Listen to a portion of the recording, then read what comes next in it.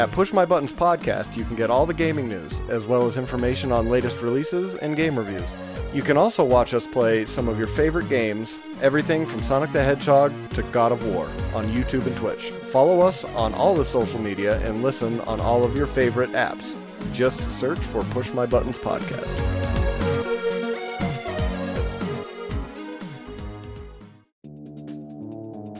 Bond. James Bond. That's as bad as listening to the Beatles without earmuffs. Do you expect me to talk? No, Mr. Bond, I expect you to die. I think you can kiss your trade franchise goodbye. Hello, everyone, and welcome back to another episode of Kiss Your Franchise Goodbye, our continuing series on the films of the James Bond franchise, which we have called On Her Majesty's Secret Podcast, aka For Your Ears Only, whatever you want to call it at this point. I don't know. Golden Podcast. Sure, because we are at that point. We're in Pierce Brosnan country now, and we are talking about GoldenEye today. And we have invited a very special guest back from our Black Lives Matter episode. KB, you are here with us again. Welcome back. Thanks for having me. Excited to talk about GoldenEye, which I don't like. So yes. Oh, wow, fun. Then that'll be that. Well, then this is going to get very interesting very quickly. So there we go.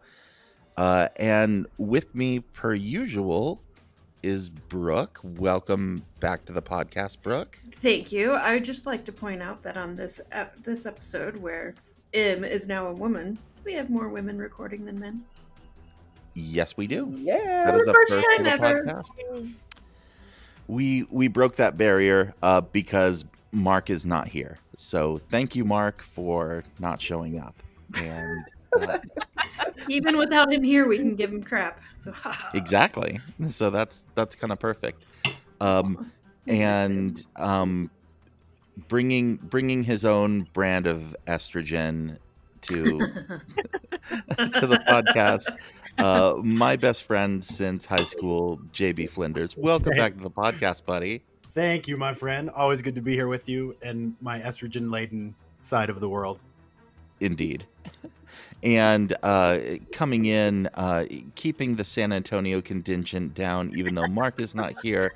Welcome back to returning champion, Melissa Martinez. Hello. I prefer bourbon, just so y'all know. I take gifts, whatever. 14 weeks in a row of champion. How many weeks are we at? I have no idea. Undefeated. I don't know. I'm not. Are we keeping score here? I don't know. I just know she's the champion. I just assume I always won, so you know. Yeah. Yeah, you win the podcast every week. So there you go. Still the winner. Okay, so we're here at GoldenEye. You know, when I first started this podcast, I said there are a few people who I really want to bring into this space. And Kay was one of the people who immediately came to my mind. And I'm like, is there any chance that you like James Bond movies? And you're like, yeah, let me know when you get to the later stuff. And you specifically mentioned GoldenEye. So I want to ask you, why were you like, this is the one that I got to talk about?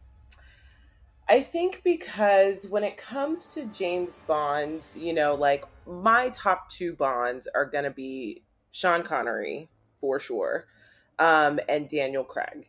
So the Pierce Brosnan age for me, do you know those films that you watch that you love to watch them, yet you hate them? Those are the Pierce Brosnan Bonds for me. Like, sounds like many movies from the 1990s. Yes. Yes. They're just so cringeworthy. Like, the dialogue, oh my gosh. Like, the dialogue in GoldenEye, I just felt like I needed to state my piece publicly. Like, guys, GoldenEye is not for me. Like, no. I mean, don't get me wrong. there are some gems, i.e. Alan Cummings, who I am obsessed with in general. So I will always love, even though that accent is terrible. But overall, like GoldenEye for me is definitely not going to make my top 10, not even my top 20 of Bond films, if I'm going to be honest. But wow. So bottom 5 by default. yes, bottom 5. Guys, were we watching the same movie? Like I just top 3 for one of mine. In fact, one that I would consider one of the 3 you have to watch if you've never seen a Bond movie before. What? So different and unique and completely ridiculously awesome, because they finally transition archaic Bond into CGI. We're not using Fleming's Bond. Also, Judi Dench is in it. Kind of. Yeah. Bond. Now, yeah, it's really interesting that you didn't like it as much as I really enjoyed it. So that's really cool. I will give you Dame Judi Dench, though. I mean, like, pretty much as soon as she comes on the scene, you're like, oh, this movie's going to get better. And then it doesn't. But she is still fantastic. Like, pretty much in everything. And, you know, obviously, being the head of MI6, she's completely badass. But, yeah. Yeah. So I think Andy, the interesting thing, and you and I who grew up together, a lot of the love of GoldenEye comes from the fact that it transcends the movie itself, right? So for us, right. GoldenEye was the entire marketing machine of Bond completely interjecting itself into our summer, right? And in fact, right. a lot of us still play GoldenEye, the 4-player 64 Magic, right? So, I mean, there's all those other facets, and I know, Andy, you want to talk about this later, but I wonder how much of it is on face value. Yeah, the movie's fun. It's got Sean Bean. Sean Bean dies, right? He dies twice. Twice, in fact, So, right? yeah. But I wonder how much of it is, this is, to me, the first Bond that became the franchise, right? Because of all the aspects that it brought into pop culture. So I wonder if that's part of it for like you and I, for example, growing up where we did. Like, that's part of the nostalgia for you guys. Totally. Because see, I'm going to go with Pierce, who, like, if I had to name my favorite Pierce Brosnan Bond movie, it's going to be Die Another Day. Wow. And I'm the exact opposite. Yeah, me too. That is a bottom 5 for me. Really? Oh, I love this. Terrible. Oh. I love that we're on the opposite ends of the spectrum. And it's all Pierce's fault. That's even better. Like, thanks a lot, Remington. No, well, I mean, I've said before, this was my first Bond movie. This was the first movie I saw. I technically saw Never Say Never Again as like a very small child at a drive-in in California somewhere, but I didn't register it really, and I wasn't into James Bond at 3 years of age. But we were both at that age where, like, a big blockbuster movie like was a big deal, and this sort of just hit us right at that time. And it's like, James Bond, he's cool again. And as I've also said before, guys, what do I love? I love the Cold War. It's like a drinking game. I got to bring up how much I love the Cold War. And then this is like, it's not only the Cold War, but it's like, it's the after effects of the Cold War. And we get to like kind of deconstruct it, and but we still get to play with all the Cold War tropes, and, but it's slightly different. And I just, it reverberates on a wavelength that is like very special to me. And yeah, I can't separate this from also my nostalgia for the Nintendo 64 GoldenEye and the many, many hours spent playing that game with 3 other people. And Andy, I think the interesting thing, now that we're in our 40s, I think back at the quote unquote the generational Bond movie, right? Mhm. Like Casino Royale brought a whole new group of Bond fans to Bond because of Daniel Craig.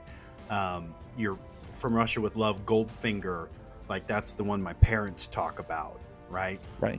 Except for Your Eyes Only, which we talked about already. I think GoldenEye is kind of that sweet spot where it brought a whole new generation of, I mean, those of us like, I watched Roger Moore Bond films growing up, and I watched Connery, but they were too slow for me, right? I was a kid. Mhm. I was bored. Like, when's Sean Connery going to do something other than be really creepy, right?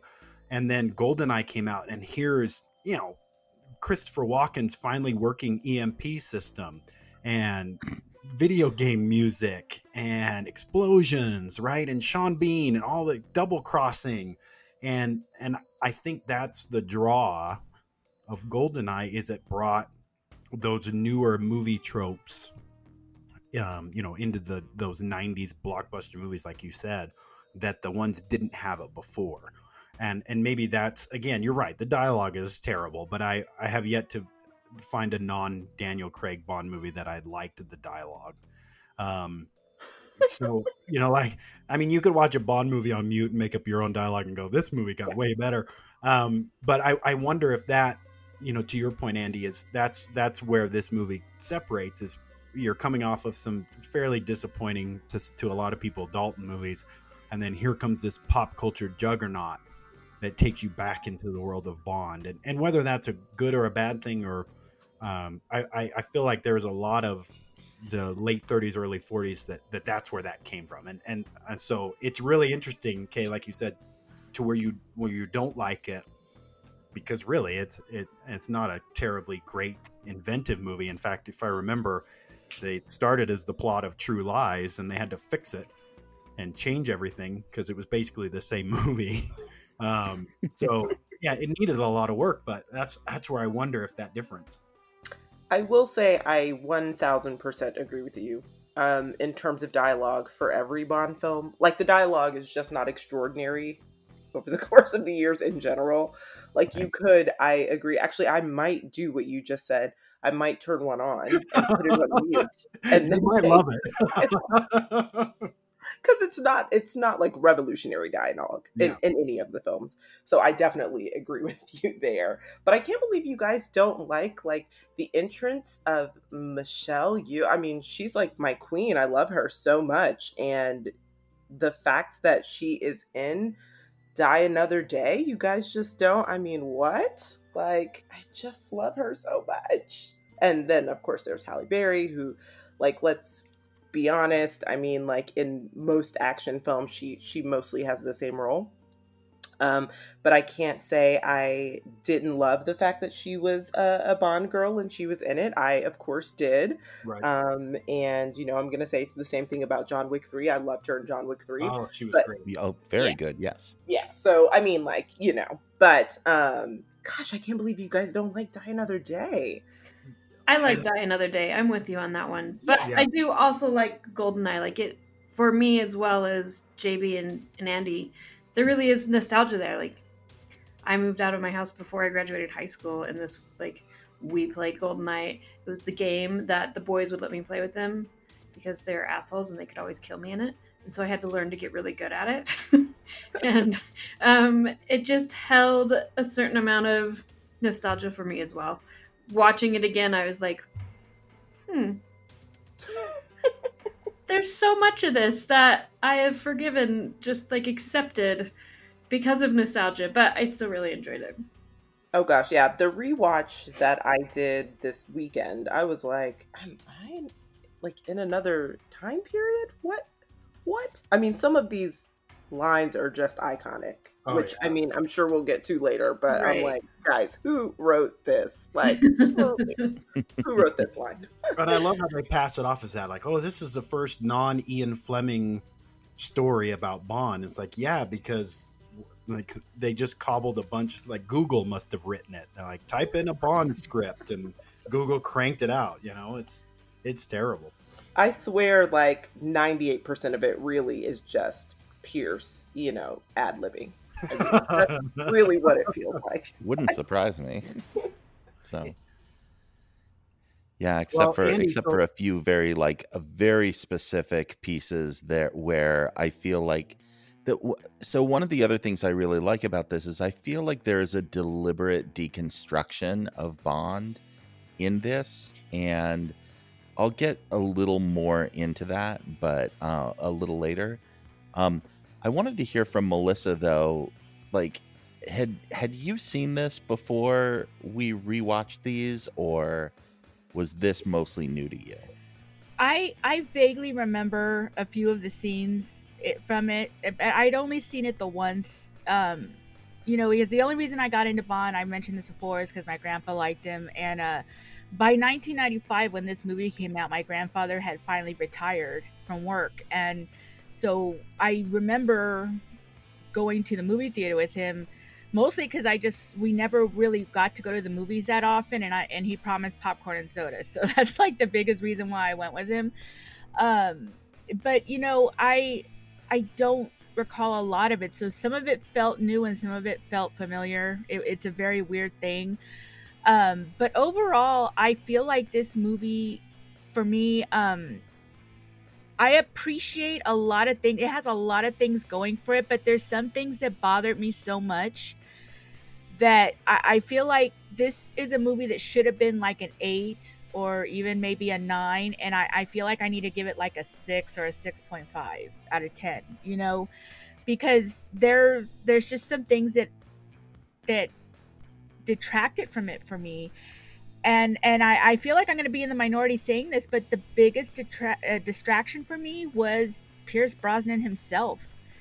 I was familiar with him because my grandma used to like to watch Remington Steele, like in the 80s. And, in the 80s, you're a kid, like TV is king and you just watch whatever, you know what I mean? And later on, I preferred reading books over TV for a while, so I didn't watch as much. But I didn't really care for Remington Steele, but I watched it. And I remember Pierce Brosnan being like this really elegant, suave guy. And so I understand why they wanted him to be Bond, because he has those things that I think people expect out of Bond.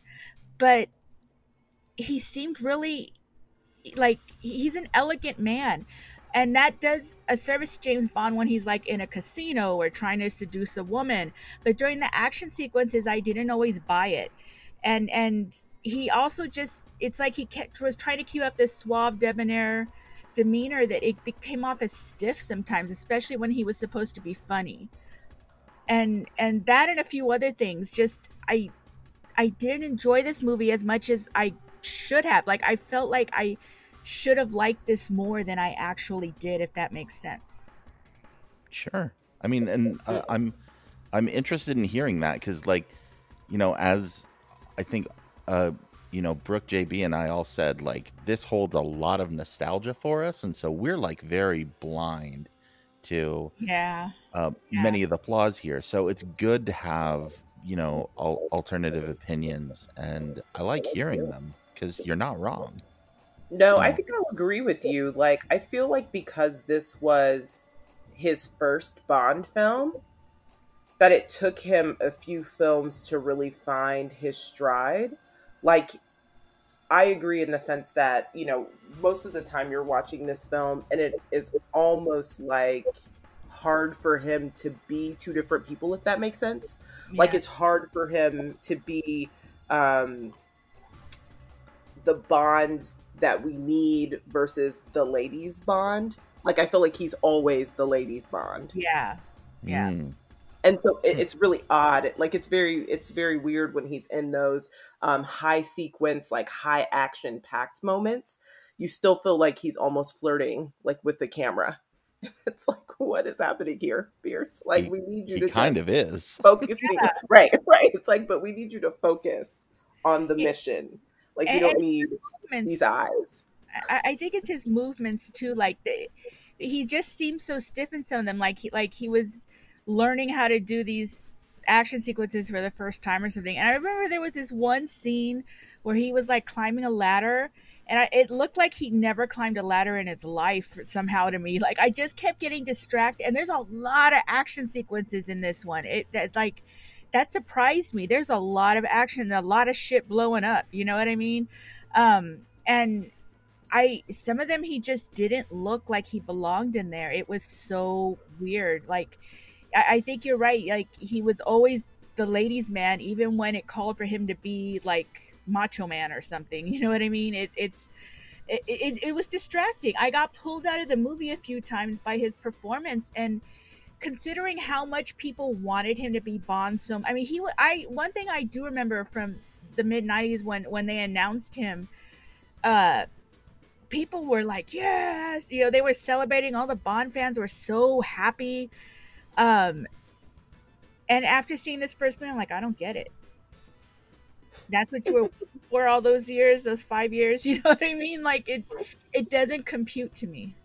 See, and I like him as Bond, but are you going off just this movie or all of his movies? Right. Well, That's what I was gonna say. I think it's because like he developed more in the remaining films. Like, he became Bond a bit more, but the first film is very clunky. And I think I didn't realize that until doing like a couple of rewatches for this podcast specifically. I was like, oh yeah, like this doesn't hold up the way, you know, like I felt like it did when I watched it the first time. Like, you really start to see those flaws, to your point, and that he really is kind of unsure of himself in a lot of ways, and that really comes across on film. And I think that's also why I prefer the later, like, I mean, obviously he's still not in my top 2 favorite Bonds. Of course, those are still going to Sean and Daniel, but I still prefer Pierce's later films as Bond. And I think it's just because he became more comfortable, like, with the character and how to portray him on screen. Well, I think that's the devil's advocate piece, right? If you're asking, did you want something different than 95-year-old Roger Moore and 5 foot Timothy Dalton, right? I mean, I think I will always go off on Timothy Dalton looks like the shortest person in a Bond film. I don't know why they filmed him from the top down, but he looks so short and clunky in all these movies. And I wonder if the same criticism could be made for other, I mean, because really, if you're not Sean and you're not Daniel Craig, you're not a necessarily stereotypical great Bond, right? Dalton didn't do it. Roger Moore was just, I never understood the Roger Moore thing. So I understand where you're coming from, but I thought Pierce was a really nice change, and I thought he did a really good job. And I wonder, I'm interested in, Kay, especially you're talking about Die Another Day. Most of Pierce's films are carried by side characters.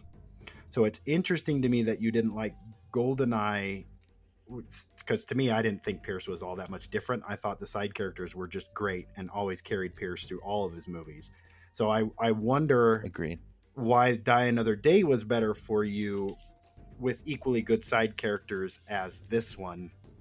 Other than, I mean, Halle Berry is just great in everything, right? I mean, Pierce is Pierce. I saw him as Remington Steele, grade B TV actor in every role.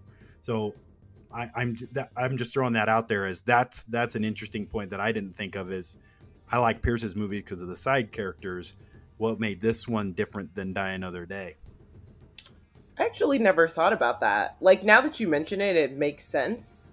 Like, he is not the person who's actually carrying the film. And I really didn't think about that until you said it. But for me, actually, I mean, these side characters I also didn't love. Interesting. Okay. So I think that's why, like, for me, I genuinely love, So I think it's just because I didn't love these side characters. I mean, I do think that I enjoyed Alan Cummings' character, but I just enjoy all bodies of work that involve, like, I mean, honestly, have you guys watched Alan Cummings on The Good Wife? Like, oh my God, oh, extraordinary. Instinct. Oh, he's awesome. I mean, Instinct, he carries. Extraordinary. Yeah. So, like, I genuinely love Alan Cummings. So, like, of course, I was like, yay. But I just kind of felt like, how can I put this? I guess I kind of felt like the women were interchangeable. Yeah. Good like, point. none of their performances were particularly memorable. Right. And I felt like they could have been swapped at any moment. Oh wow. And not a single Russian. Right. Yeah. And so I was like, And of course, I mean, Judi Dench is going to be, grand in almost everything. So obviously I'm not talking about her. But I just felt like everyone else was just kind of moving through. I mean, Sean Bean, clearly that whole exchange between Sean Bean dying twice and everything happening there. Yeah, okay, sure. But for me, I think it's because Die Another Day just has better, and I'm not even going to say they're fabulous, because I still feel like there's a lot of work that needs to be done when it comes to the women characters in the Bond franchise. But I do think that they're better than GoldenEye. Yeah, no, that makes sense. And thanks for talking about that with me, because I kind of feel like that was a main detractor in all of the Brosnan films for me. Was I thought he would be something different. And he kind of just kept that B actor. Like if I had seen him on a USA Network Bond film instead of a big screen Bond film, I would have felt exactly the same. Right. But I like that, because I think you're right. I think they fleshed out characters much better in the later ones for him, right? For him to bounce off of and build off of. And I think the nice thing is that carried into the Daniel Craig films as having really well-developed side characters, but him being so much better, it only made the films better, right? So they didn't have to carry him. It all equaled out for much better films. Anyway, and so Andy, I think that's a really interesting piece, and I don't know if you and I had ever talked about that. No, well, and my take on this is like, yes, Natalia, I mean, as much as I like Natalia, she's basically a girlfriend reward at the end, and that's basically it. She doesn't have a whole lot else there to say except help move the plot along, say some funny lines every once in a while. Let me give a tiny defense of Xenia Onatopp. There's no defense for her. First, Famke Janssen, like she's just amazing. But the other thing, the thing about her is she is James Bond. She is a deconstructed alternate universe version of James Bond. From the very beginning, when she is introduced, how is she introduced? She is driving a fast sports car with Bond up in the mountains. And then where do they immediately end up afterwards? The casino. And she's sitting there playing Baccarat. And she is smoking the cigar, and she is doing what Bond would normally do. And she is the badass. She is the one who is going out and seducing people and killing them, and, playing that side of the spy game. I think that, of course, Xenia is, over the top and ridiculous, but I think she is, a commentary on Bond and how ridiculous the idea of this all is. And, that's what she's there for. So, that being said, she's not like in my top 10 favorite characters, but I do think that, like, of the entire franchise, but I do think that she has like an important role to play in what I like about this movie, in being a deconstruction of a lot of the Bond tropes. Like, you think that she's kind of the first example in the franchise of this deconstructive theory that you have, like, right? Okay. Yeah. Okay. Also, random fact, but I have been to that casino. No way. Where is that casino? It is in Monaco, and Nice. I've been to that casino. It's actually a nice casino, but yes. Okay, I can see where you're coming from with the deconstruction theory. Yeah, or her at least being like a mirror image of Bond. and them Right. trying to. For the record, I would hope it's a nice casino, because if they were filming at the Stratosphere in Vegas, I'd have some serious problems with the Bond film. Well, We I just mean, went they down did. the road to Las Vegas real quick, and Yeah, we needed a couple extra shots, so we stopped into the Stratosphere and just went up to the 24th floor. I mean, they already were in Circus in Diamonds Are Forever, so it's not like they haven't already gone to, you know, that low there. But still. So Andy, let me, on this deconstruction thing, one of the things, so Kay, for the one a couple times ago, Andy tried to convince us that The Living Daylights was a great film because of the Cold War trope, right? And all he Right. ended up doing is make us hate the movie more, because he talked it up so great, and the movie totally didn't do any of that. So we were all really disappointed, even more so than we were before. So I want to get your take, Andy, on the Cold War trope, the Russian language use, right? All of your standard. Does this match the motif of what you look for in a Cold War film? I mean, kind of. First of all, I don't know what Xenia is doing the same thing Sean Connery did in Hunt for Red October. That's not Russian. It's not Georgian either. And you know, she keeps saying "blyach," which that's not a word.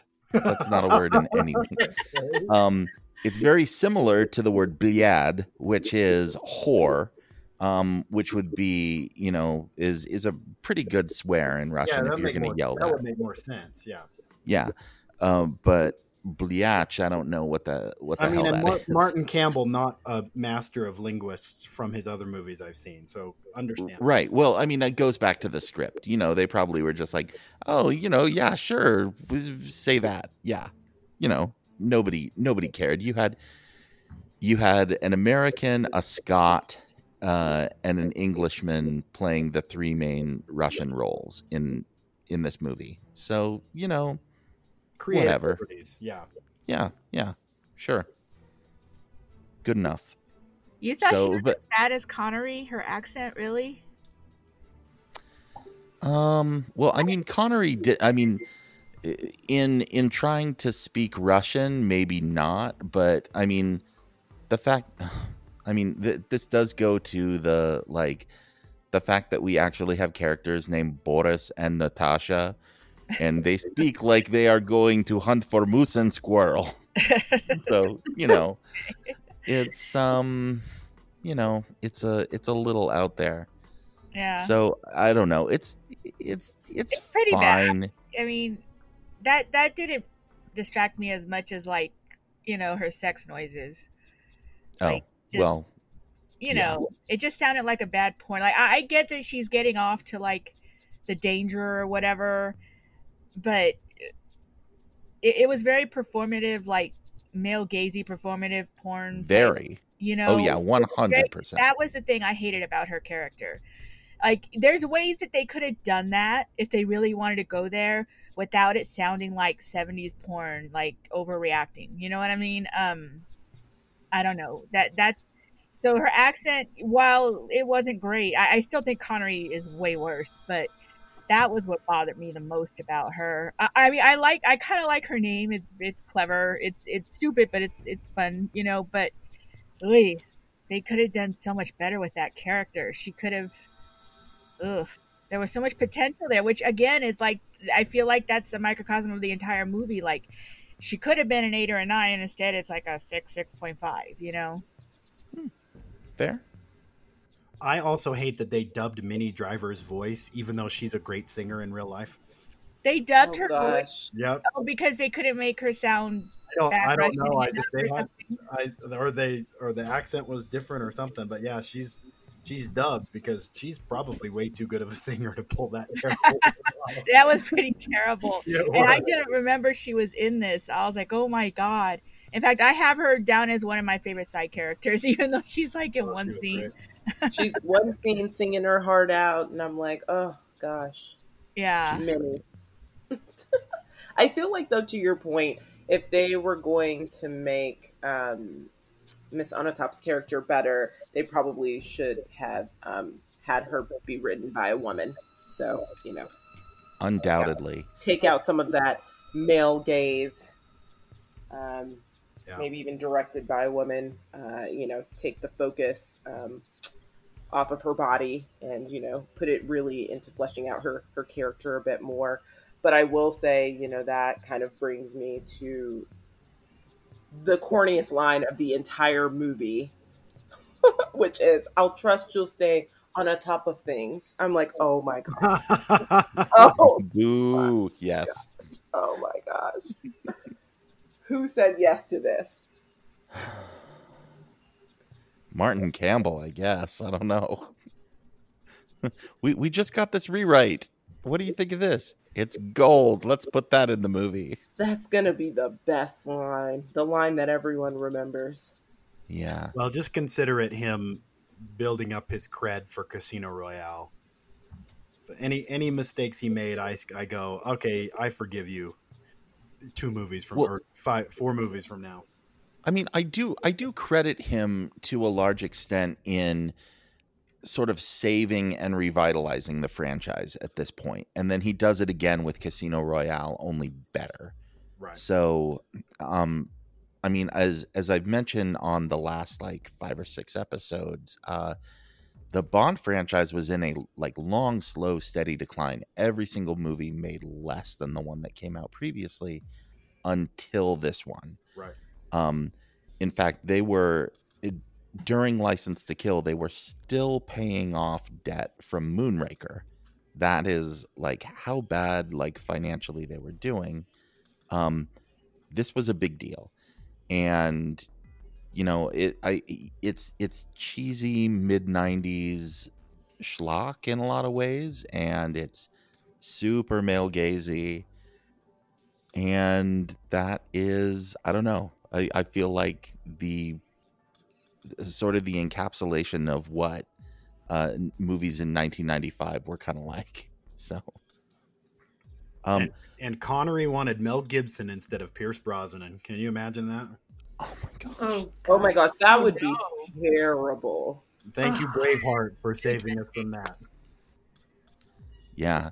Hey, so Brooke, I wanted to ask you what you thought about Xenia. I wanted you to weigh in on that. I mean, I like the sex noises. Mm-hmm. No, I'm kidding. And? I didn't.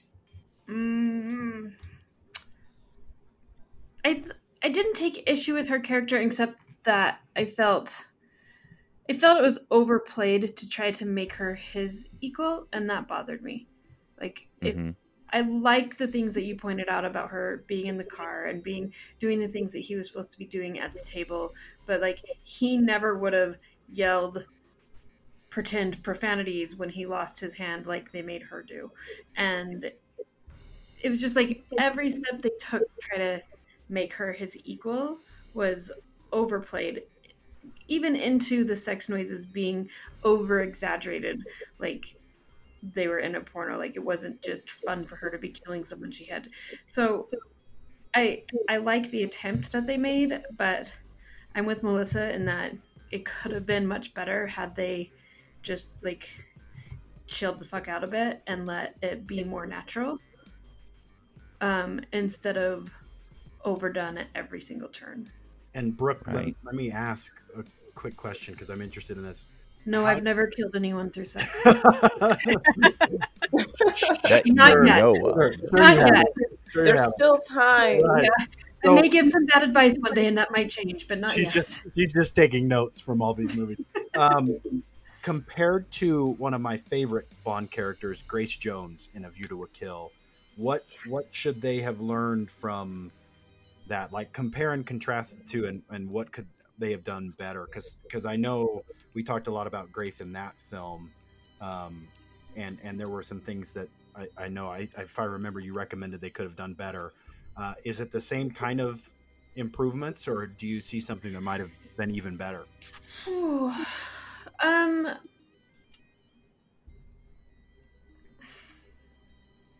I guess I just don't think that women need to be so overplayed to be believable.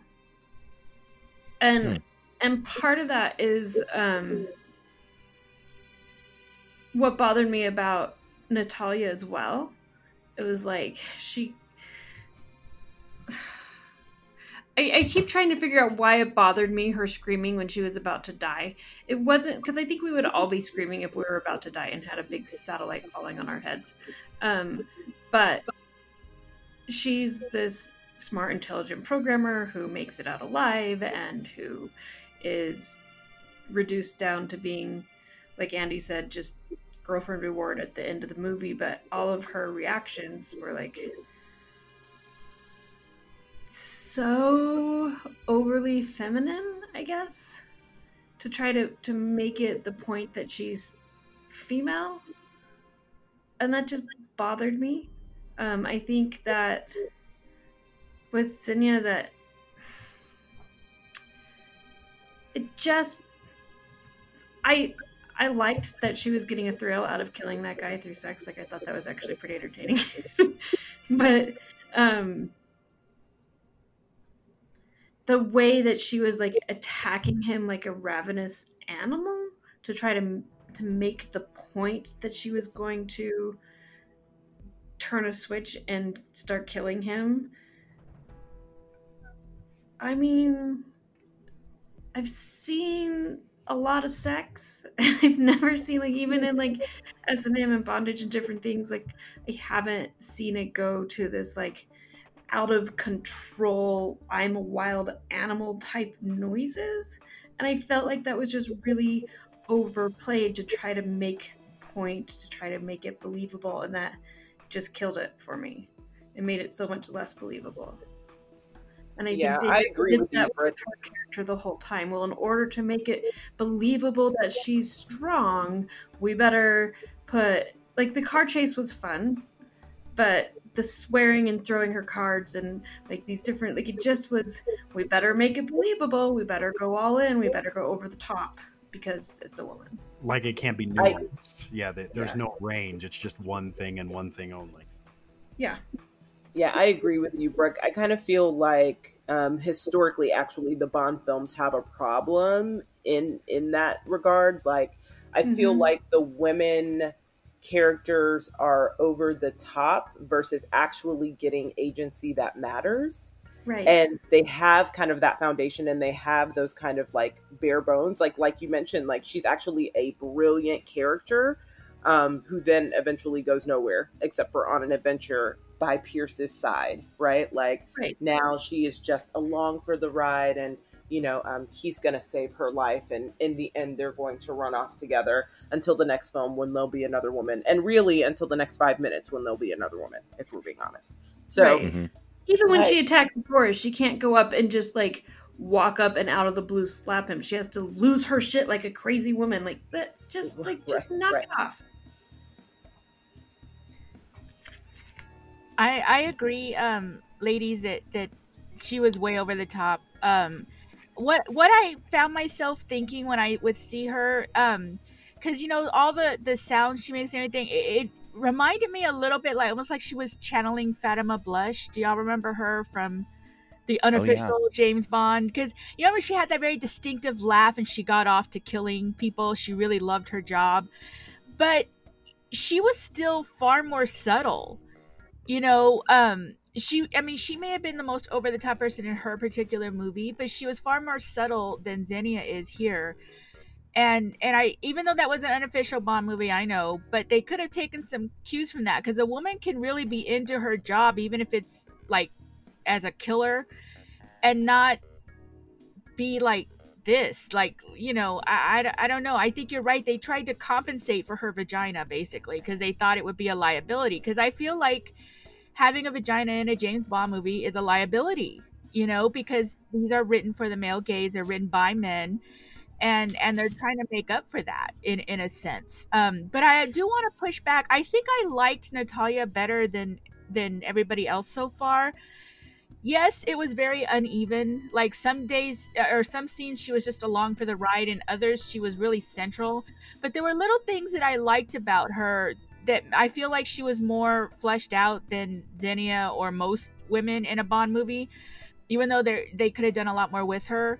One example, like after in the helicopter when the missiles come back and they barely escape it, he gets her out and she starts kicking the shit out of him. Like little things like that, I really enjoyed about her. Also, I mean, she really did kind of save the day with her programming. That's we can't discount that. Bond could not have done what she did, and Bond could not have won this whole thing. I mean, he's going to get all the credit, of course, but he could not have done it. They would have lost if it weren't for her. So yes, she was frustrating in some ways, but again, it's just like the entire movie, really good potential, but ultimately frustrating. And I would like to say that I do like her. Oh, sorry. Go ahead, Kay. Oh, no, it's fine. I was just going to tell her, like, I think that you hit the nail on the head in the sense that, like, we know that she actually saved the day with her programming, but no one would remember that because Bond's going to get all the credit. Mm-hmm. So at the end of the film, you walk away being like, oh, Bond is the hero. Like, that's pretty much how they played the film. When in reality, you're right. Like, he could not have done what she did, especially in terms of the programming. And it reminded me of that movie, The First Kingsman. You know how, right? Andy pointed this out. I knew Andy would know what I'm talking about, right? Mm-hmm. Yeah. I forget the character names. But Eggsy's the big hero, and the other girl, Kingsman, is actually the one who saves the day. Yeah. Yes. And I think that's what bothered me. Like, there are little things about her character that I didn't like because it was so exaggerated against what she was actually doing for the plot, and they didn't exaggerate those things that she was actually doing, like the programming and holding a gun to the guy with the helicopter, like these different things that made me really frustrated because at the end, Bond just swoops her up in his arms and starts to walk away with her, and it's like, God damn it, can you just not? Like, just once. Like, she was actually really, without her, the Russians would have killed you right at the beginning because she wouldn't have been able to point out who it was that actually destroyed everything. Like, she was crucial through the whole thing, and then they kept reducing her and then bringing her back and reducing her and bringing her back and then over exaggerating certain things to compensate for the vagina. Like, it just, one of my favorite tweets that pops up every year was, some guy was giving me shit after one of our recordings of the Two Feminist Moms podcast that I used to have. And I made a tweet that said, I have a vagina, not a learning disability. Please stop confusing the two. And it comes up all the time. And I'm like, that is how I feel about the women in these films. Like and it's in such contrast to how subtle they can allow James to be. And then they over exaggerate the women, and it just really frustrates me. Well, and then just the fact that, like, I mean, in the opening sequence, Bond is in the car with one woman, and he tells her basically while he's chasing, Onatopp, where he's chasing her, like, oh, she's actually going to be for later today, but you're for right now, basically. I'm like, what is this? Mm-hmm. Who wrote this? Oh my gosh. She is the next girl. Yep. And one other thing that, like, I feel like we have to give Natalia credit for, she climbed up out of that wreckage of that satellite dish, and she got on a dog sled and made it at least 30 miles, we know, is the range before there was any sort of electronic anything that worked, in the cold of the middle of Siberia, and then made it all the way to St. Petersburg, and managed to get into a computer. Dogs open and wore it as a coat, and like a total badass. Smells better on the outside. She pulled a Han Solo with those dogs. Took it all the way. That's pretty home. Dark, Brooke.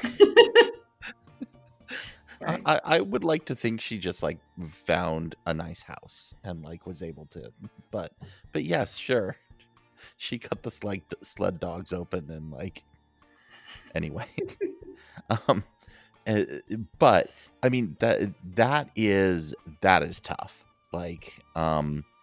Siberian winters are nothing to fuck with. So Good on Natalia for that.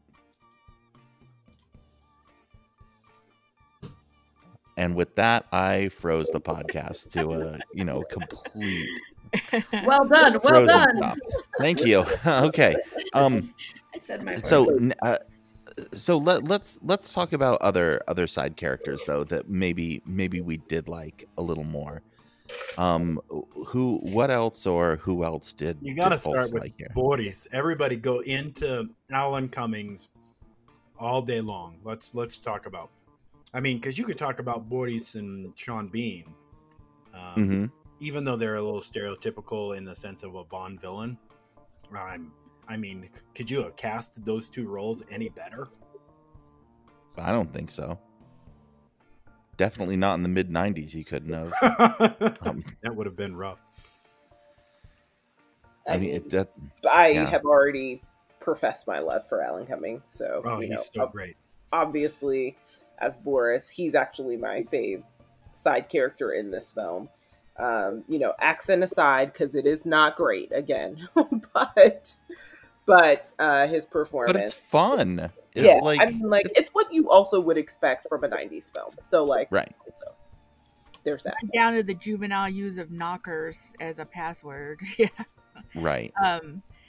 Yeah, I love Alan Cumming as well. So I feel like even when he's in a terrible role like this, I still kind of love him, but otherwise I wouldn't have cared. But speaking of casting, one thing that was very glaring to me was how white this cast was. Super white. And here's the thing. I know some of it's set in like Russia, and there's a lot of Russians, and of course they're going to be white.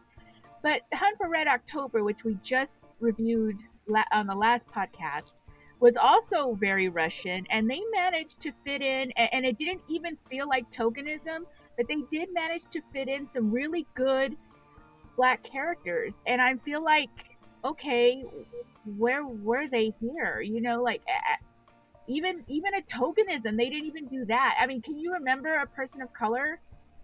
No. Nope. There definitely was not. But also, to your point, yes, it's in Russia, but also there are still people of color in Russia. It just doesn't make sense that there are only white people in this film. Yeah. Well, and there's plenty of characters that could have that range. I mean, Joe Don Baker doesn't necessarily need to be, what is he, Andy, a Texas gunslinger, or what is he supposed to be in? I don't know what he is. Yeah, I mean, Jack Wade. You've got all kinds of roles that can have that. It's ridiculous that you typecast them all the same movie after movie, right? Right. Well, I mean, you could have 006. They could have made, and I love Sean Bean. I do. But they could have made him a person of color. I mean, yes, it would have been the one Black person or Asian person or whatever would have been the villain, but at least they would have had a speaking role or a role at all. You know what I'm saying? There's ways they could have done this. Right. Well, I mean, they had plenty of options. They could have made any of the characters a person of color if they wanted to. They just didn't. Right. I guess that's the reality, which they got better about in Pierce's kind of later films. Incorporating more, people of color, but yeah. Next film we get Michelle Yeoh, so I love her. We're Michelle already, Yeoh. already huge improvement, and they sort of wrote themselves into a corner by saying that Alec Trevelyan is a Luhansk Cossack. That's those are not only white people; they are white supremacists. Be super real about who the Luhansk Cossacks were and why they were fighting with the Germans in World War II. So, not good guys at all. But there's no reason that they necessarily had to have been a Luhansk Cossack. He could have been something else. They could have given Robbie Coltrane's role to someone else. Joe Don Baker, I mean, he's playing this guy Jack Wade, who is, they sort of sidelined Felix Leiter after the shark attack in the last movie, and so they're like, oh, okay, well we'll have this other character Jack Wade. That could have been that could have been anyone. It didn't have to be a white guy. And because we know that because 5 movies later we've got Felix Leiter being played by Jeffrey Wright. Yeah, Jeffrey Wright.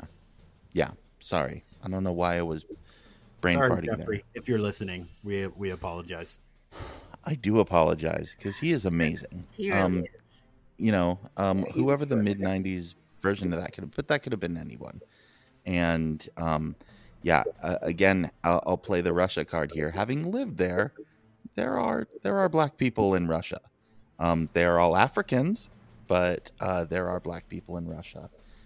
And you can, there could have been people within MI6 who were, various people of color as well. So Well, it goes back to, Andy, the one thing you and I have always talked about.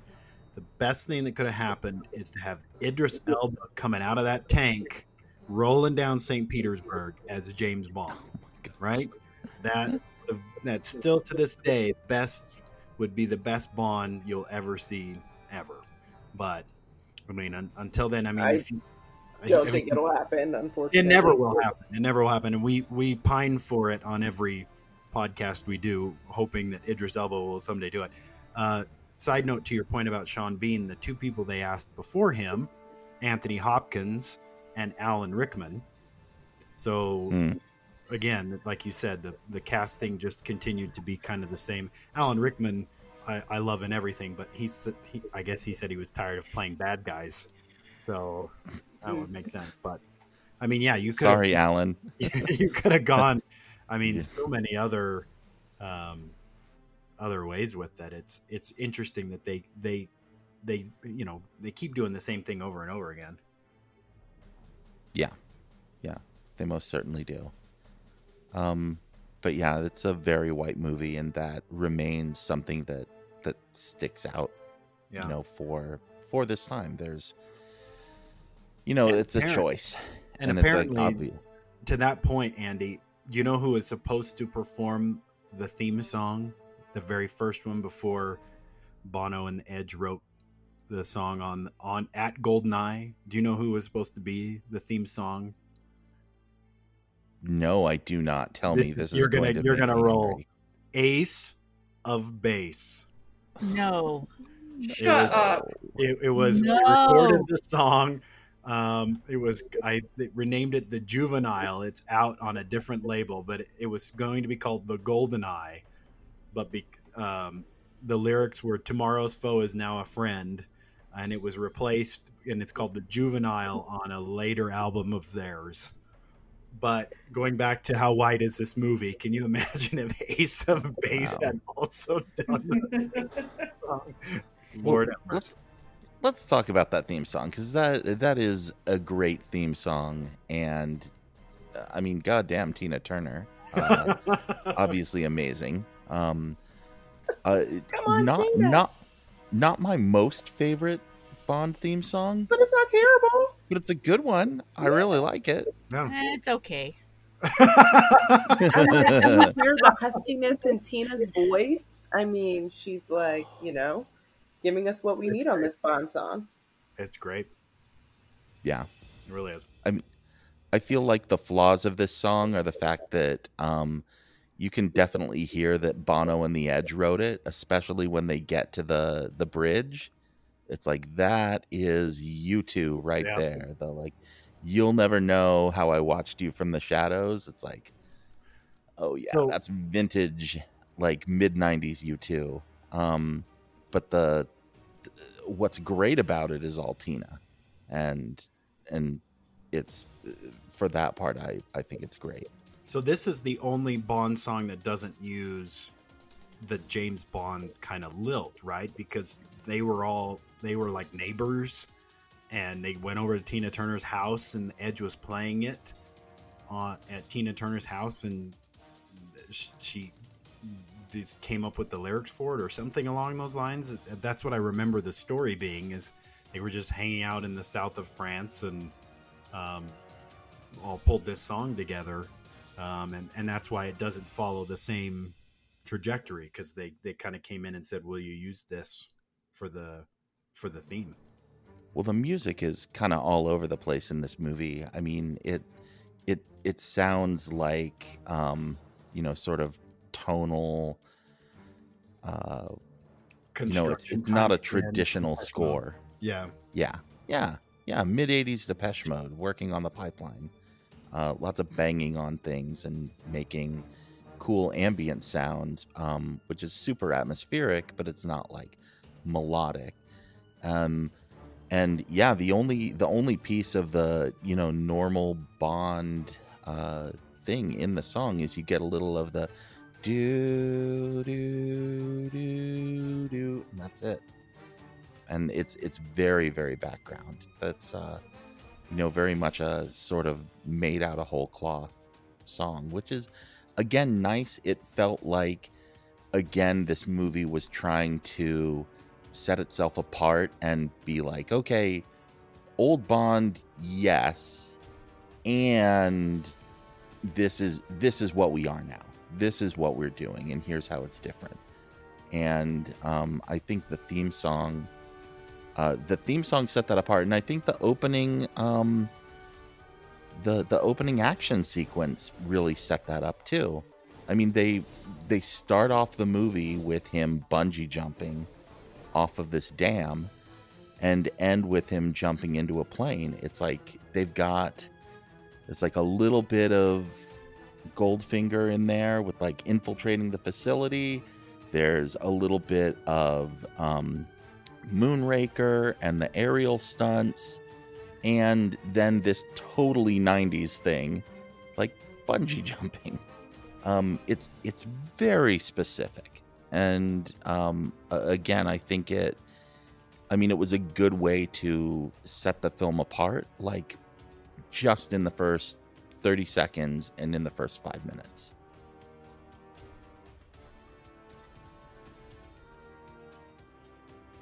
You're getting really good at that, Andy.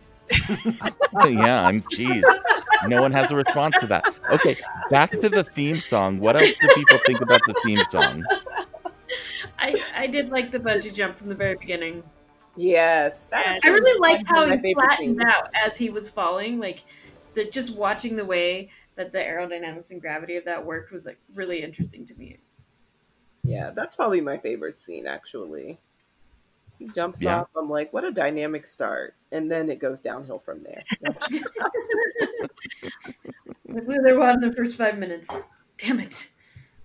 That Bond. Andy always knows what my favorite scenes in these movies are. If you can turn a semi on its side or drive a tank through something, you always have my vote. Well, no wonder you liked this one. Yeah. Well, oh, yeah. I mean, literally, that's the whole film, basically. That's really the only part that's worth paying attention to in terms of the action sequence. Because, like you said, his fight scenes are really weird. He's such a weird fighter. Yeah. Because he's too elegant. You can say it. You can say bad. Yeah. Yeah, no, you're right. I still want to know how she broke a rib. And I do... She broke a rib in the sauna fight. Really? Wow. Yeah, supposedly she broke a rib. But I don't know if that's because he's such a bad fighter, but anyway. Poor Famke. Jeez, no one should have to go through that for this movie.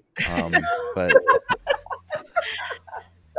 break a rib doing Mad Max Fury Road. It's like, whoa, well, you really you really did something. But GoldenEye, it's like, oh man, I hope the union paid for that through workers' comp like really well. So, but I agree with you on the tank, and I do agree that like. That is my favorite part of the movie, and I do sort of feel like the first half of the movie, I'm like, okay, when are they getting to the tank? When are they getting to the tank? Okay, it's the tank. It's tank time now. Okay, yeah, the rest of this movie isn't as good, but the tank. Come on, the tank scene. I don't know. That's still one of my favorite like Bond action scenes. It's just. And I'll admit it, it's so dumb, and that's one of the reasons why I like it. It's super dumb. But I mean, but we know, like, honestly, that's why we watch these films, right? Like, we're watching for the action sequences. We are generally, again, of course, not watching for the dialogue. You want to see some explosions. You want to see some great fight scenes. You just want to see things that are impossible, really. I mean, that's why I watch Bond movies. Right. Yeah, good call. Any other favorite things, least favorite things folks want to talk about before we get into our normal stuff? What have we missed? There was something that kind of confused me a little from the opening sequence, which maybe it's just me or I'm overthinking it, because I tend to overthink things. But so 006 fakes his death, right? Sean Bean fakes his death in that opening scene, right? And right. So the Russian general, what's his name? I'm so bad with names. Ourumov. Ourumov. Okay, so he fake kills him, but Bond thinks it's real, and then they proceed to try to kill Bond, right? So what was the point in faking his death, Sean Bean's death, if they were just going to kill Bond anyway? Because to me, the only reason to kill him performatively in front of Bond is so that Bond will go back to MI6 and say 006 is dead, right? But if they're just going to kill Bond as well, then what was the point of killing Sean Bean? Do you understand what I'm saying? I don't know. You're right. I mean, yeah. That really confused me. I was like, plot hole? I don't understand. Can somebody explain, or am I overthinking this? Well, consistency in plot is not really important. Yeah. I mean, you are overthinking it because this is not that movie. Like, it's not that smart. But see, but I don't know. Everybody says this is such a great movie. It got great reviews. Everybody's so excited. It reinvigorated. Somebody here even said it reinvigorated the Bond franchise. Yep. But yet, there's all these things that, like this, I'm like, is that all it takes to reinvigorate the entire franchise, really? Yep. Yeah, it really does. That's really it. I mean, come on. Melissa, you saw License to Kill. Come on. Yes, I saw that. I recall not disliking it as much as everybody else, maybe in some parts, but I don't know. It just bothered me, and it's right at the beginning.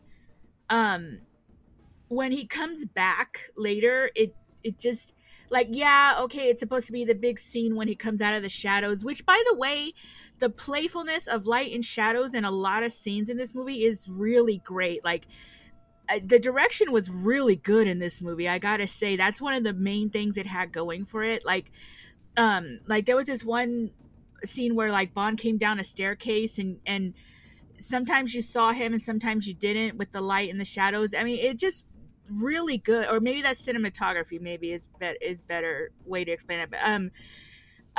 But crap, now I forgot. I lost track of what I was trying to say, probably because I was overthinking something. But what was I trying to say? Shit, I don't know. I guess. Well, I mean, it doesn't make a lot of sense. You're right. I mean, there is. I was saying, when he came back later and we found out he was alive, he comes out of the shadows. It wasn't so much shocking. I think that was supposed to be the big, like, plot twist. Yeah, and instead I was like, what? Because it automatically didn't make sense to me. Because they tried to kill Bond, and so what was the point of killing him too, or pretending to kill him? So it took away the shock or the surprise factor for the big plot twist in my eyes. So it was more than just, setting up the movie at the very beginning to be confusing. It was like, it just took away from what was supposed to be the most surprising part. So that's never good. You know what I'm saying? When that happens. Sure. Yeah, I'm wondering if he pretended to kill him at the beginning to get Bond to surrender, and then they could shoot him. But he didn't account for Bond blowing up the whole factory and then burning his face. So that's why I thought he did it, was to get him to. Okay. That makes sense. Yeah, Mm, I can go there with you. All right. okay. Yeah. Um, And if that's plot not what they hole. intended, you can call me for the next script where I will write it in my sleep with Andy, like we promised. Oh my gosh. Maybe if yeah. you put microchips in their blood, that would let everyone know when each of the agents dies. Except he didn't really die. Never mind. I mean, there you go. Gotta wait 8 movies for that, Brooke. Never mind. Never mind. He didn't actually die, so it wouldn't have sent him the message anyway. So whatever. Right. I'm with No. you, Melissa. It's whatever. Yeah. You're the champion. All right. Any other general things on GoldenEye? No. Okay, let's move in and let's talk about the box office for this movie. This film grossed $106.4 million at the domestic box office. It was released on the 17th of November in 1995. So Bond back again in November releases, where they'll continue basically through now. And that 106.4 that equals in inflation adjusted dollars to 222.4 million. So for context, if that would have come out last year, that would have been the number 11 movie of the year, right between Jumanji and It Chapter 2. So a big movie. And again, remembering last year was a weird year because we had like $4 billion movies at the top of the box office that sort of sucked up everything. And just think so- how much more money they would have made had they not wasted 90,000 cans of Perrier in the tank scene. What? Don't you remember it runs? Remember it crashes through the Perrier truck? Oh, that's right. Oh, But okay. It was legitimately 90,000 cans of Perrier that they wasted. Those are not cheap, Andy. Those are not. That could have saved them at least 85,000. That's crazy. That must have been product placement, because Russians do love mineral water, but they do not drink Perrier. So that shit was imported. Like somebody's like, "Oh, we gotta get Perrier, I guess." I wonder how much they paid for that.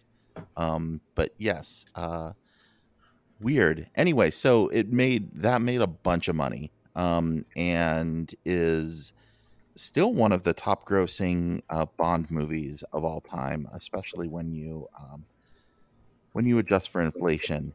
And adjust for Perrier. And adjust for Perrier. That being said, let's go into studio notes. If you were given this film in any step of its development, a script, an early cut, and you had carte blanche to do anything you wanted with it, what would you do? I think we've probably talked about some of the things that we might want to. The score in some of it, particularly like you pointed out, the car scene, the car chase towards the beginning of the film between Zinnia and Bond. That music, the background music playing during that, it reminded me of like a really old, like circa 1989 or so video game. Mm-hmm. I mean, it just like, it really takes you out of a scene when it's just so mismatched and bad. And I feel like on and off, the music was pretty bad overall. And I'm not talking about the theme song, okay? I mean, that was okay, and you know, it was all right. I love Tina Turner, but it was okay. But I'm talking like the background music, you know, right. It in some of the scenes, but particularly the car chase was the one I wrote down because it just, that was bad. Yeah. JB, we haven't mentioned this on the podcast, but I know both you and I have a special place in our heart for the score, only because it is recreated so faithfully in the video game that we've heard this music way too much. That doesn't make it good. It's just, there. And he does it again, ladies and gentlemen. JB, are you there? I am going to go with, I would hire some women writers to help flesh out these characters a bit more. And then also spend, I would double, maybe even triple the amount of time and money for Pierce to get a true fight sequence trainer. I mean, I don't know what happened there, but let's get him some additional time with the fight trainers. Yeah, he needed a choreographer badly. Yeah, we just need something else. A little bit more time, because I'm pretty sure they hired one. But, let's spend a full year maybe training. Yeah, absolutely. I also wrote down, the second time Sean Bean dies, he falls down, and when he falls, when he lands, it's so visceral because they really show him landing and like his legs and bones kind of twisting. You know that scene, y'all? Mm-hmm. That's the first time I remember seeing something so graphic in a Bond movie. And I might be wrong because I haven't seen like the really early ones, but the ones made in the 60s, I doubt they got that graphic, right? Because the standards were different. But that was like, whoa! I mean, you could hear it and feel it. And again, I think that goes to the direction of the movie, which I thought overall was really good. But I like, it almost felt like grounding in a way, because sometimes James Bond can get ridiculous, like with the stunts. Like I thought that the one where he parachuted into the nose-diving airplane was stupid. Like that was just bad, So when there's really unbelievable stunts like that, I think when you have something so visceral like him landing like he did and hearing it, I mean, you could almost hear like the bones crunching and everything. That was grounding. It brought you back into the movie in a realistic, albeit jarring way. So I would say more of that, like in the future. And that's not necessarily a studio note just for this movie, but like, something like that. I think you remember it because it's so kind of unbond, No, agree. Yeah, it's pretty brutal. And then they let him get impaled by flaming wreckage on top of it. It's like, because he's not only merely dead, he's really most sincerely dead. Ultra kill him. I always feel like the first round of the script, they were like, we could bring him back. And then someone came and rewrote it and said, no, we're going to go ahead and impale him with the satellite. Like, oh, I guess he's not coming back. Right. It's almost like he died 3 times instead of 2, because he should have really been dead after that fall. Like how he was still alive, I don't know.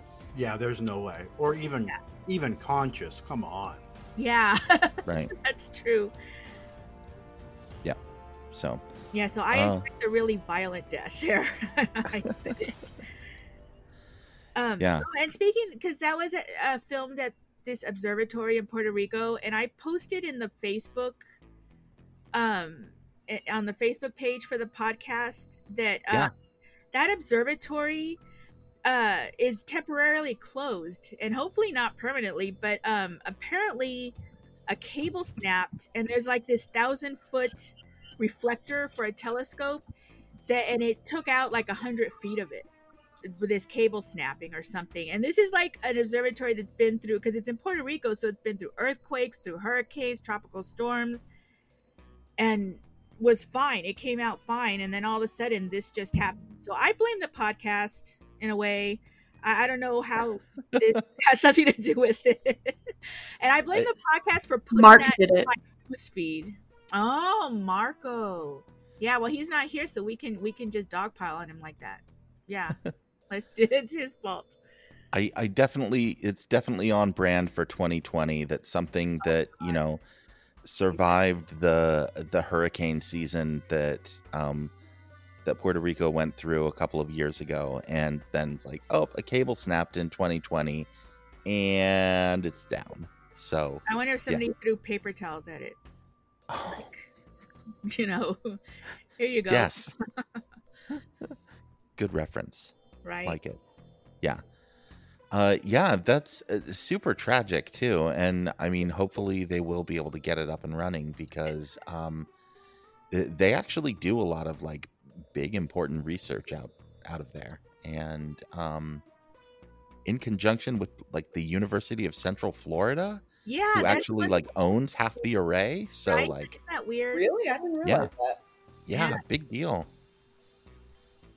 Yeah, it's owned by one of the universities in Puerto Rico and by the Florida university system. So there you go.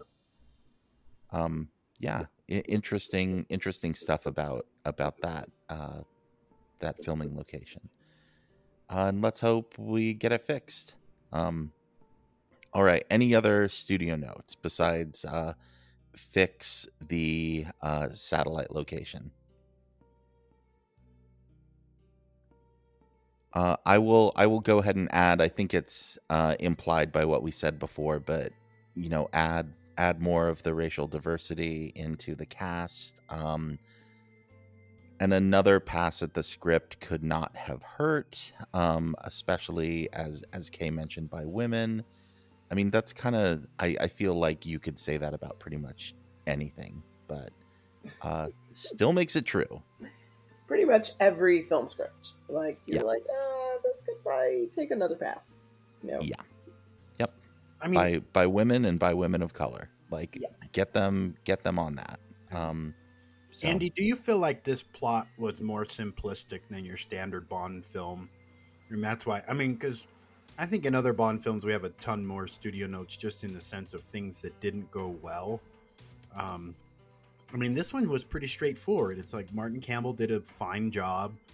I don't know that there was enough plot to make a ton of holes out of, right?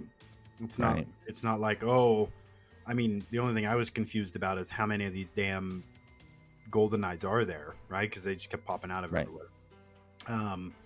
But I was thinking about that, going, I mean, the things we've already brought up are all really, really solid notes that would have made the movie a ton better. But I'm thinking of the plot going, I mean, maybe the train doesn't blow up when it runs into the tank in real life. Like, what else would I have fixed? I don't know. It just seemed like it was pretty straightforward. Yeah, I mean, at that point, I mean, they needed the train to stop so that they had a reason to move the plot along to Cuba. They couldn't have, like, because if they would have just stayed hanging out on the train, then they would have, never gotten to that next set. It would have been Under Siege 2, which nobody wanted. Nobody wants Under Siege 2. Definitely not. So, yeah, I mean, I think that the plot is not necessarily the issue. It's pretty simple. I think it's the character development. Exactly. Or lack thereof. Exactly. No, like, that's what needs the most adjusting. Right. That's absolutely it. I think the plot is more or less there. But I mean, if you didn't know who James Bond was from this movie, I mean, I don't know that you would have, like, I mean, I guess it's actually kind of interesting that I'm like, this was my first Bond movie, and I'm like, oh, okay, I get this character. I think it's because there must have been, like, a certain amount of cultural osmosis that I already knew who James Bond was, because he's not really developed as a character that much in this, other than when, M really sticks it to him pretty early in the movie, which... It's so satisfying. That is such a good scene. Yes. That is such a good scene. I mean, I know Judi Dench got her Oscar for Shakespeare in Love a couple of years later, but, like, this was, on the same level. It's just, she came in and, like, up this movie to another level for like the 3 minutes she was here by totally skewering Bond and being like, no, you're a Cold War dinosaur. And I do want to say, for all the grief I gave the movie earlier about the lack of diversity, the fact that they took a chance and made M a woman, I give them full credit for that, because that was a pretty gutsy move. And there's part of me that wonders, like, because I feel like the 90s was a very incremental decade. Like, there was progress, but it was so slow, you know what I mean? And so I'm wondering, like, they went way out of their comfort zone making M into a woman. Maybe that's why there was no other diversity. Like, they were scared to take too many risks or something. I'm not saying that would be okay. It's still not okay. But I have to wonder if that is something along that lines was their reasoning for not doing it, or was it just pure laziness and racism, which, you know, it could be all three. Who knows? But the fact that they made her, I mean, because I said that this is a movie that should have been like an 8 or even a 9, but I gave it like a 6, 6.5. This would have been a 4 if it wasn't for Judi Dench, I gotta say. She wasn't even in that many scenes. You know what I'm saying? Nope. Like, she was only, what, 4 or 5 scenes maybe? Maybe if that, you know? But she was just so good in them, you know? Also, one other thing about her. Okay, so you know where, what's his face? I don't remember the name of the guy. And Bond they're like joking, and they call her the evil queen of numbers. You couldn't come up with a better name for her? Really? Evil queen of numbers? I mean, I know they're British, and British is supposed to be polite or whatever, but come on. That's a terrible name. All their cleverness goes into seducing women. Is that what it is? I will say my favorite, because I know we're getting there, Andy, but because she mentioned the Dame and all of her glory for the 5 scenes that she was in, I will say she definitely had the best quote for me. When she goes, unlike the American government, we prefer not to get our bad news from CNN. I do. So good. Yes. Yeah, that's the best line.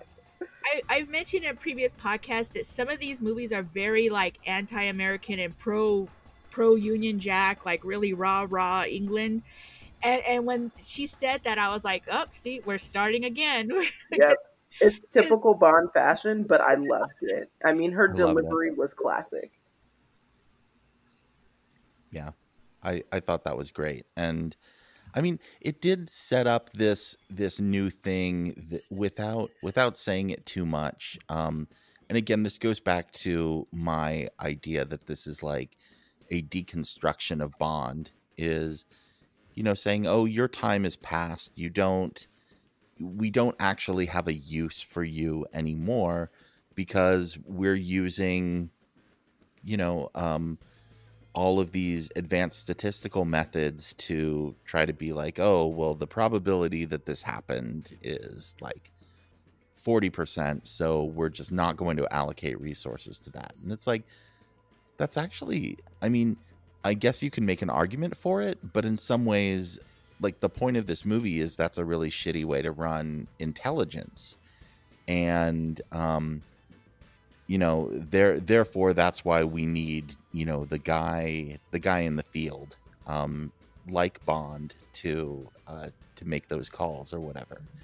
And, you know, I think that's an interesting question. I mean, this isn't the movie that should answer it.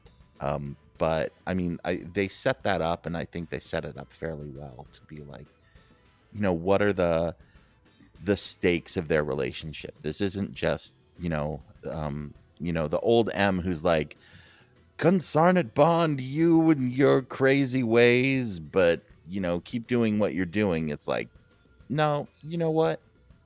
I don't like you, and I don't think that what you do is valuable, but you're still a human being, and I value that, and so please don't die. I'm like, oh, that's like very nice and very nuanced. I'll take it. Grrr, and Andy screeches the podcast to a halt again. More studio notes. I'm doing this on purpose by this point, Andy. Just like I might have something to say, but I'm not gonna say it because I think it's funny. Thank you. It You're is funny. welcome. Just leave me hanging. Any other studio notes? This movie was voted the best marketed film of 1995, No. which What makes else came out in '95? I don't even remember what other movies. Same. Like, what Yeah, happened in like- 1995? I was like 19 and I had started like partying and drinking and doing a few drugs. So there's a little lost years in here. That's probably why I barely remember the movie or something. I couldn't Die tell you. Hard 3, I remember. Apollo 13, 7, which I saw at the theater way too many times. Waterworld, which led to my favorite Simpsons meme ever. I think Braveheart, right, Andy? I think Braveheart was the year before. First I Jumanji. googled this. We got Crimson Tide, so Denzel finally showed up for you here, Melissa. Batman Forever, Showgirls. Batman yeah. Forever. Oh, Showgirls. Way better than Yeah. people gave it credit for. Yeah. Empire Records, Brooke. Woo! Get 12 Short. Monkeys, Yeah, great film. Clueless, Johnny Mnemonic, Apollo 13, Usual Suspects, Heat. right? Oh, Heat. Desperado, Mallrats, Billy Madison, Tommy Boy. Get Shorty, which is one of my favorite films. Usual Suspects, another one of mine. Yeah. And this was the best Well, market. Monkeys. Who voted on this as the best marketed one? Well, Right. yeah. I mean, People who like marketing. yeah. It was probably a Who are marketing biased. survey. You had The to click new on a Journal of marketing. you had to click on an AOL ad after you dialed in through your dial-up modem. You've Yeah, got actually- mail. After you loaded it up from one of those million discs that like were from the 90s. Y'all remember those AOL discs? They Oh, were yeah. Oh, yeah. everywhere. Oh my god. Oh, yeah. Get your 10 free hours. There were some good movies in '95. Friday. I've seen all those movies. I think just and Jumanji came out in 95. Yep. Yep. It was so Outbreak. Outbreak, which is surprisingly relevant. And Seven. Yep. Seven. Whew. Yeah. Major What a great Major film. Pain. Major Pain was good too. Tank Girl, Andy's favorite film. Tommy Boy. Bad Boys, which also had Shecky Karoff, who was the Russian guy, the guy that got shot by the general. He was the bad guy in Bad Boys. There's all kinds. French Kiss. Wow. Oh, Oh, wow. what a good one. City of My Lost favorite Children. movie of 1995, The American President. Excellent So- choice. It's a very Andy movie. That is Yes. the Also most Tank. Andy movie. Also Tank Girl, but I forgive you. Also Tank. And Congo, No, I which don't- you loved. Yes, Congo, I really loved. We mentioned last week. how did we mention this movie twice in a row now? Jesus. The Power of Tim Curry. Hey, Under Siege 2 came out in 95. Oh, wow. Oh no. Oh, wow. And you were right. Braveheart was 95, not 94. Was it? Oh, okay. So yeah. right. So the best marketed, I don't know. Like, I mean, how sure. do you beat Mortal Kombat? That movie was all over the place in 95. But interesting. By having a kick-ass Nintendo 64 game, that's where it's at. Well, You know what it is? I bet whoever votes for this stuff, and I don't mean to keep taking it back to race, but I bet if it's a bunch of stuffy old white marketing executives, Totally. That's why. yeah. No. Totally why. All right. Moving right along.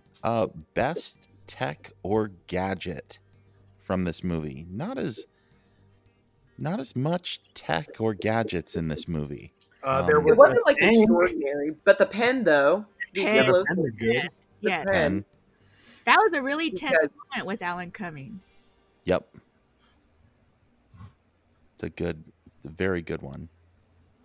And Anything also else? because Pierce says the writing's on the wall, and I'm like, Oh. yeah. no. I like that they gave Q a few jokes during that gadget scene, because normally he's just kind of stiff upper lip British dude. I enjoyed that they did that, even though the stiff one was Bond. I think even as he joked, it was kind of, the delivery was a little, stiff. But Q is another place where they could have easily added some color to this movie. Oh, of course. Yeah, the cast was great when he had the rocket in the cast. All those all those jokes. And all the people in the background who keep having like horrible things happen to them. Like airbag in the phone booth. Exactly. Wow. Yeah. So speaking of that scene, my favorite tech or gadget was, "Don't touch that. That's my lunch." That's the 15-foot sandwich. Subway sandwich. Yeah, the giant sandwich. Like, good on you, Q. That's a good piece of tech right there. Get some meat and some vegetables in between two pieces of bread. That's good technology. Any other tech or gadgets that people liked? Okay, best one-liners or quotes. We've already said a couple of them. You can bring them back here, of course, obviously. Well, unlike the American government, that was my favorite throughout the whole thing. Mm-hmm. Yeah. Thank you, Kay. My favorite is, of course, "I am invincible." You do love that one. I do love that one. I love it. I don't know, Andy. I'm really surprised your favorite quote was not. Oh, what was it? "England is about to learn the cost of betrayal, inflation adjusted for 1945." I thought you would have loved that. Yes, because every bad guy's like, "Inflation adjusted." Wah. $1 billion. No. Yeah. No. My other favorite. Now I lost it. What are other folks' favorite? I know you lines? liked the "because if I want sarcasm, I'll talk to my children. Thank you very much." I did like Yeah, that. That's good. Yeah, that was. And we already talked about the sexist, misogynist dinosaur. I love that one. That's a great line. I basically liked all of Judi Dench's lines. Like, I even loved it when she says, "I have no compunction about sending you to your death."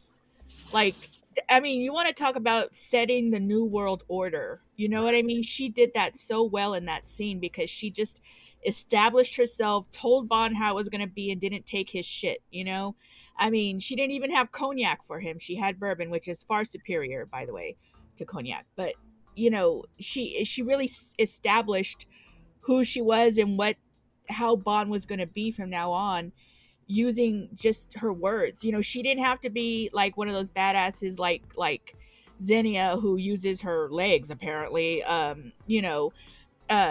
who fights or has to shoot things or be an action hero. She sets it with just her words, and I love that about her. So pretty much all her quotes, but in particular the sexist, misogynist dinosaur, because yes, that's what Bond kind of felt like, especially through the Moore era. Good God. Yes, indeedy. Ooh, I did it this time. Yay, you're not Anything else? No, I'm giving space for other people. Anyone else? Any other? Okay. This is all just showing how much Mark talks. Those Italians. Mark's the space filler. We love you. Best side characters. I had to look this name up. I'm going to say Irina is her name. I didn't know her name because we never learned it, but that is the Minnie Driver character that we were talking about earlier. So short, but I just love Minnie Driver, so I'm going to say her. And I'm surprised that you said they had to dub her singing badly, JB, because if y'all have ever seen The Phantom of the Opera, the movie from mid-aughts or so, late aughts, she sang very bad because she was supposed to, not because she's a bad singer, but because her character was supposed to be this horrifyingly bad singer. So she knows how to sing badly. So I don't understand why they had to do that. But yeah, I'm going to say her just because I love Minnie Driver so much. Maybe she learned to sing badly after this because she was so pissed about being dubbed over. You'll never dub me again. I'll never do this dubbing process ever again. I mean, mine's Boris, of course. Yeah, same. Boris, number one with a bullet, Boris. I mean, I've enjoyed every Famke Johnson movie that I've seen. Except some of the X-Men, which were terrible. But I think she does great. So she might be mine. Sean Bean dying in every film, still consistent, always a plus. But I like Famke. That would be mine. We're fond of Famke. Yep. And of course, Boris. I mean, Boris, we mentioned Alan Cumming before. And I kind of like the new Moneypenny. There was only I think she was only in one scene. Mm-hmm. But I feel like she sort of put Bond in his place a little bit. So, she wasn't like the usual flirty, like, oh, I hope he sends me flowers or takes me on a date or something. You know what I mean? Like, I just like her a little better. I wish there was more of her. Yeah, I like she's like, this could count as sexual harassment. And he's like, oh, what's the penalty for that? And she's like, someday you're going to have to like follow up on all that innuendo. On your innuendos or whatever. Make good on your innuendo. That's the line. There you go. I like Zukovsky too. I like Zukovsky. I like that we get more Zukovsky too. I like that they bring Robbie Coltrane back in another couple movies. Yeah, I think he's fun. He's also a good side character. It's always good to have the bad guy / the helpful bad guy who tries to get evil back to a manageable level, I guess. Yeah. There's lawful evil and there's chaotic evil, and gotta, you gotta play with the lawful evil guys every once in a while. So, yeah. Brooke, how does this movie deal with the Poseidon theory? Do you think this proves it or disproves it? Or neither? I mean, there's a giant satellite that comes out of the water and then he kills him for good. So I'm gonna go with we're solid here. Yeah, It doesn't kill him any other time. I'm gonna go with just a solid wash. Because I don't know. There's not a lot of water in this. The whole time he's driving the tank, he's driving right next to a river. Yeah, I don't know. Tank Poseidon. He's like adjacent to water. I don't know if that's. I mean, it's close. So is half of Aquaman.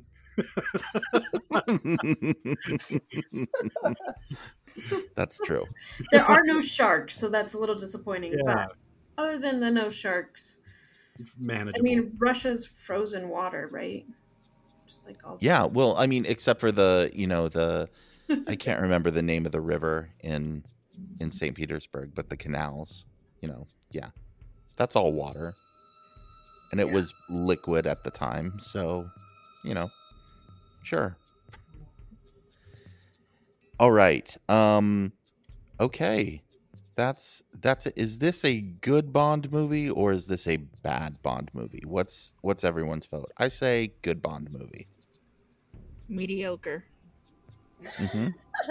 I'm gonna go with bad, but I mean, as you guys know, I've been on a journey, so rewatching it, I was like, ooh, this does not hold up for me. Okay. So yeah, I'm gonna go with bad. Okay. I'm gonna go with the better Bond movie. Better than the Moors for sure, but it's still a good one to me. And Andy, I think this is one of the 3 that you would have someone watch to describe what a Bond film is. So does that make it a great Bond movie? Not necessarily, but does it make it an epitome of a Bond movie, whether that's good, bad, or indifferent? I think it does.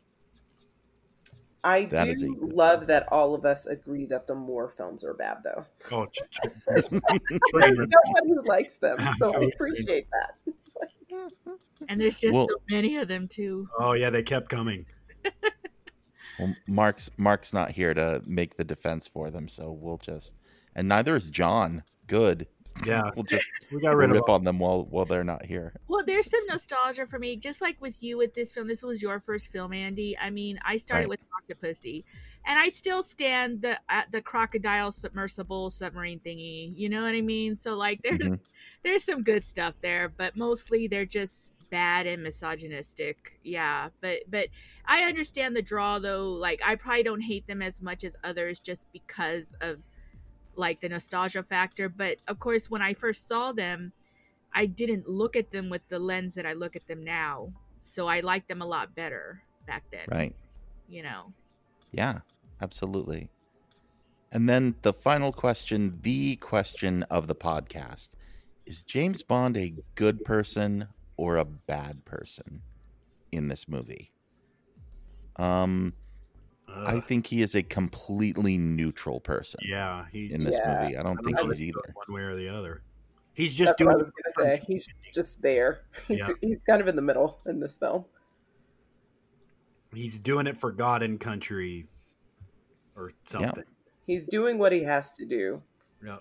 And you know, that's mostly for his country, but also mostly for the women. So. And the sandwich. Right. And the fast cars. Yeah. Right. Brooke, Melissa, where do you come down? Same or?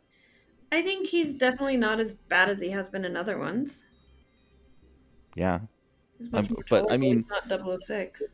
Did not sexually assault someone in this movie is the lowest of bars. So, you know. Right. And agreed, Brooke. He is much better than 006. That is for sure. Yes. Yes. Yeah, I'm with you guys. I guess we're mostly in agreement here is that he's neither good or bad. He's just sort of doing his job, and occasionally it felt like he was just going through the motions. And that's in contrast, I think, to the Dalton movies where he made decisions based on what we can assume are his morals. You know what I'm saying?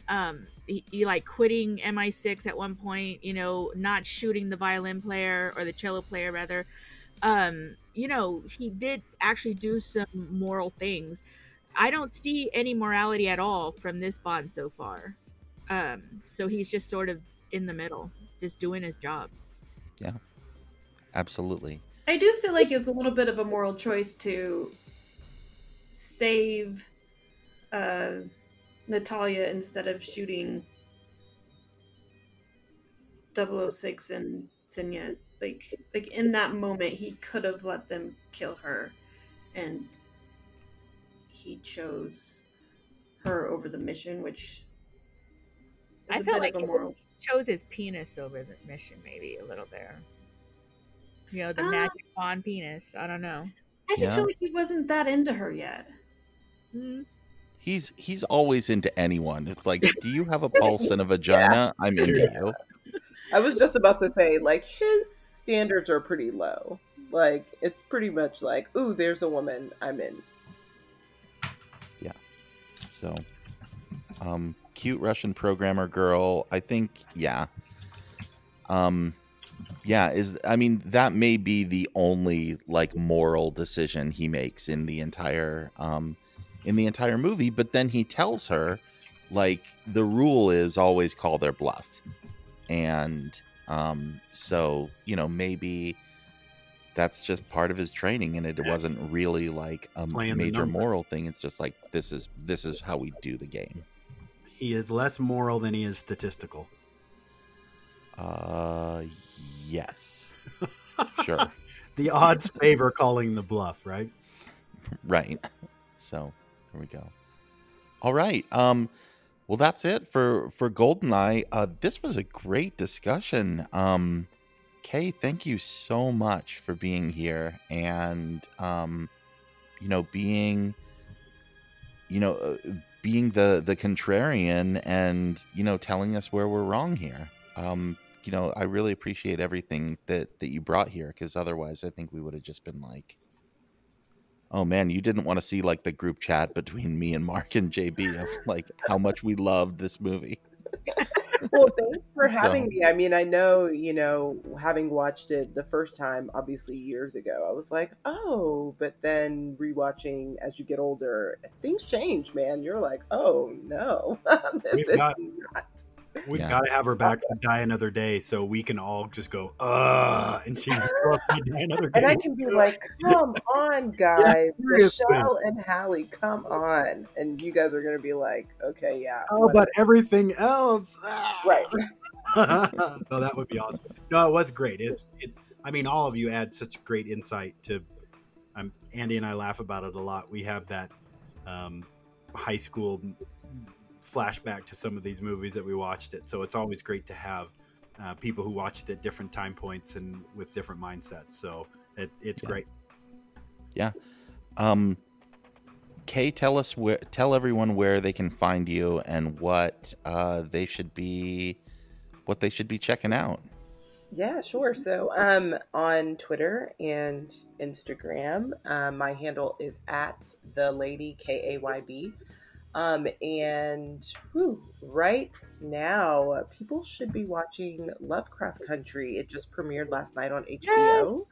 Yeah. I have seen the first 5. I can say without a shadow of a doubt that I have no idea where the show is going. And that is the draw, like in the most intriguing way. So I have some additional interviews coming out with the cast over the course of the next several weeks. And then I also guest on a live after show occasionally. So we did our first one last night and it's still up on YouTube. And I'm doing another one next Sunday night as well. So yeah, Lovecraft Country for sure. And also, I just finished season 1 of Stargirl. So... Wow, all right. So good. I have thoughts. But yes. And then, The Boys, season 2 is about to come out, and I have watched the first half of that, and it's wild, per usual. So yes. Just everyone watch, but also be prepared, because it is insane. I can only imagine where that is going. Oh gosh. The little bits that I've seen, I'm just like, oh. You haven't finished it, Andy? Wow. No, I'm not. Well, I'm halfway through the first season. But the bits that I've seen of the upcoming season, like the ads and things, I'm just like, oh gosh, it is. Yeah, there is. It's one of those shows where you never can truly predict where it's going to go. I feel like every season of The Boys you're like, what? But I can say that Giancarlo Esposito, chef's kiss. Like a great addition to season 2, for sure. He does that to everything though. I feel like that is his like greatest gift. He shows up in everything and like immediately elevates it. Yes. Like it wasn't the Hunger Games, it was the Maze Runner movies. He has this like bit part in the second and third one, and it's just like, wow, for 15 minutes these movies got really good. I'm like bring back Giancarlo Esposito, he was amazing. Like let's do more of that. Talent literally knows no bounds. Like it's wild to have someone that's so talented. Yeah, he's absolutely amazing.